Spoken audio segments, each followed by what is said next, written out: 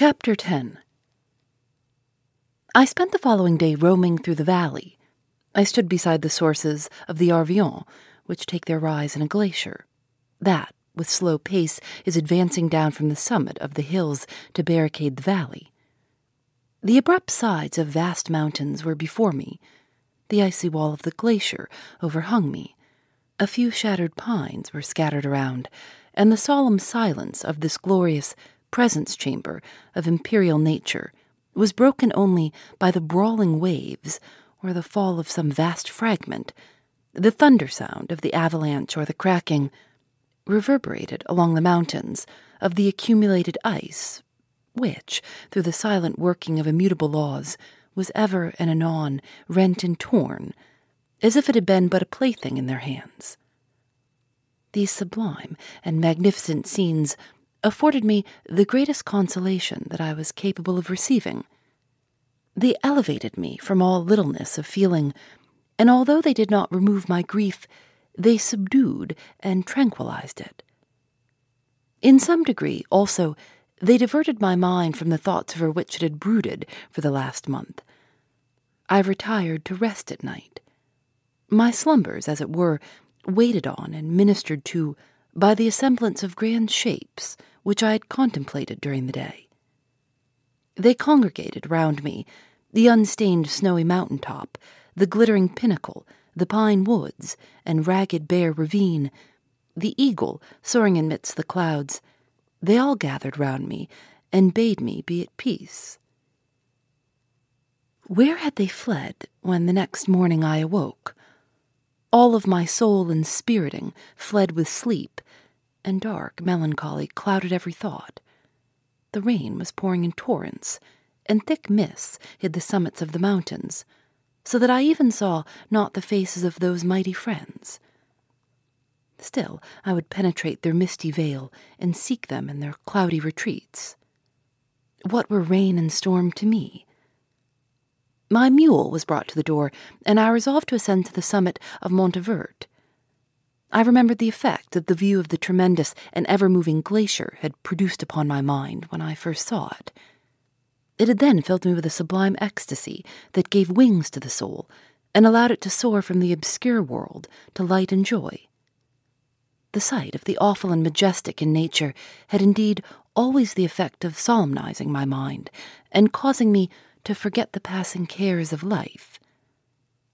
I determined to go without a guide, for I was well acquainted with the path, and the presence of another would destroy the solitary grandeur of the scene. The ascent is precipitous, but the path is cut into continual and short windings, which enable you to surmount the perpendicularity of the mountain. It is a scene terrifically desolate. In 1,000 spots the traces of the winter avalanche may be perceived, where trees lie broken and strewed on the ground, some entirely destroyed, others bent, leaning upon the jutting rocks of the mountain, or transversely upon other trees. The path, as you ascend higher, is intersected by ravines of snow, down which stones continually roll from above. One of them is particularly dangerous, as the slightest sound, such as even speaking in a loud voice, produces a concussion of air sufficient to draw destruction upon the head of the speaker.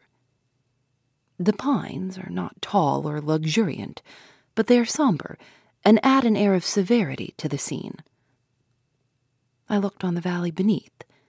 Vast mists were rising from the rivers which ran through it, and curling in thick wreaths around the opposite mountains, whose summits were hid in the uniform clouds, while rain poured from the dark sky and added to the melancholy impression I received from the objects around me. Alas, why does man boast of sensibilities superior to those apparent in the brute? It only renders them more necessary beings. If our impulses were confined to hunger, thirst, and desire, we might be nearly free. But now we are moved by every wind that blows and a chance word or scene that word may convey to us. We rest, a dream has power to poison sleep. We rise, one wandering thought pollutes the day. we feel, conceive, or reason, laugh or weep. Embrace fond woe, or cast our cares away. It is the same, for, be it joy or sorrow, the path of its departure still is free. Man's yesterday may never be like his morrow. Naught may endure but mutability. It was nearly noon when I arrived at the top of the ascent.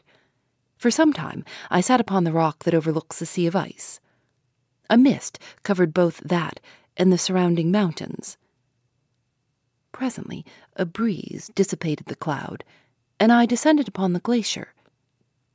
The surface is very uneven, rising like the waves of a troubled sea, descending low, and interspersed by rifts that sink deep. The field of ice is almost a league in width, but I spent nearly 2 hours in crossing it.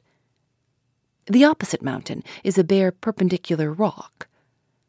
From the side where I now stood, Montevert was exactly opposite, at the distance of a league, and above it rose Mont Blanc in awful majesty. I remained in a recess of the rock, gazing on this wonderful and stupendous scene. The sea, or rather the vast river of ice, wound among its dependent mountains, whose aerial summits hung over its recesses. Their icy and glittering peaks shone in the sunlight over the clouds. My heart, which was before sorrowful, now swelled with something like joy.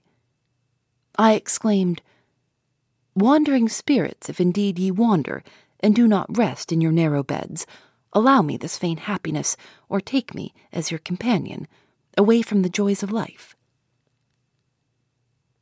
As I said this, I suddenly beheld the figure of a man, at some distance, advancing towards me with superhuman speed. He bounded over the crevices in the ice, among which I had walked with caution.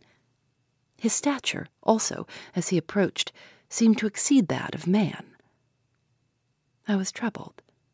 A mist came over my eyes, and I felt a faintness seize me, but I was quickly restored by the cold gale of the mountains. I perceived, as the shape came nearer, sight tremendous and abhorred, that it was the wretch whom I had created. I trembled with rage and horror, resolving to wait his approach and then close with him in mortal combat. He approached. His countenance bespoke bitter anguish, combined with disdain, while its unearthly ugliness rendered it almost too horrible for human eyes. But I scarcely observed this. Rage and hatred had at first deprived me of utterance, and I recovered only to overwhelm him with words expressive of furious detestation and contempt. "Devil," I exclaimed, "do you dare approach me, and do not you fear the fierce vengeance of my arm wreaked on your miserable head? Begone, vile insect, or rather stay, that I may trample you to dust. And oh, that I could, with the extinction of your miserable existence, restore those victims whom you have so diabolically murdered." "I expected this reception," said the demon. "All men hate the wretched. How then must I be hated, who am miserable beyond all living things? Yet you, my creator, detest and spurn me, thy creature, to whom thou art bound by ties, only dissolvable by the annihilation of one of us. You purpose to kill me. How dare you sport thus with life? Do your duty towards me, and I will do mine towards you and the rest of mankind. If you will comply with my conditions, I will leave them and you at peace, but if you refuse, I will glut the maw of death until it be satiated with the blood of your remaining friends." Abhorred monster, fiend that thou art, the tortures of hell are too mild a vengeance for thy crimes. Wretched devil, you reproach me with your creation. Come on, then, that I may extinguish the spark which I so negligently bestowed.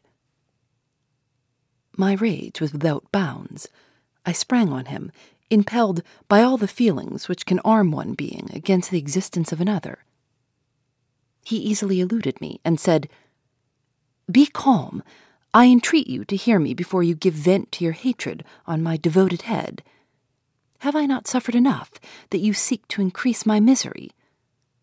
Life, although it may only be an accumulation of anguish, is dear to me, and I will defend it. Remember, thou hast made me more powerful than thyself.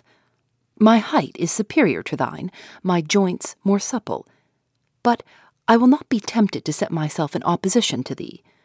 I am thy creature, and I will be even mild and docile to my natural lord and king, if thou wilt also perform thy part, the which thou owest me.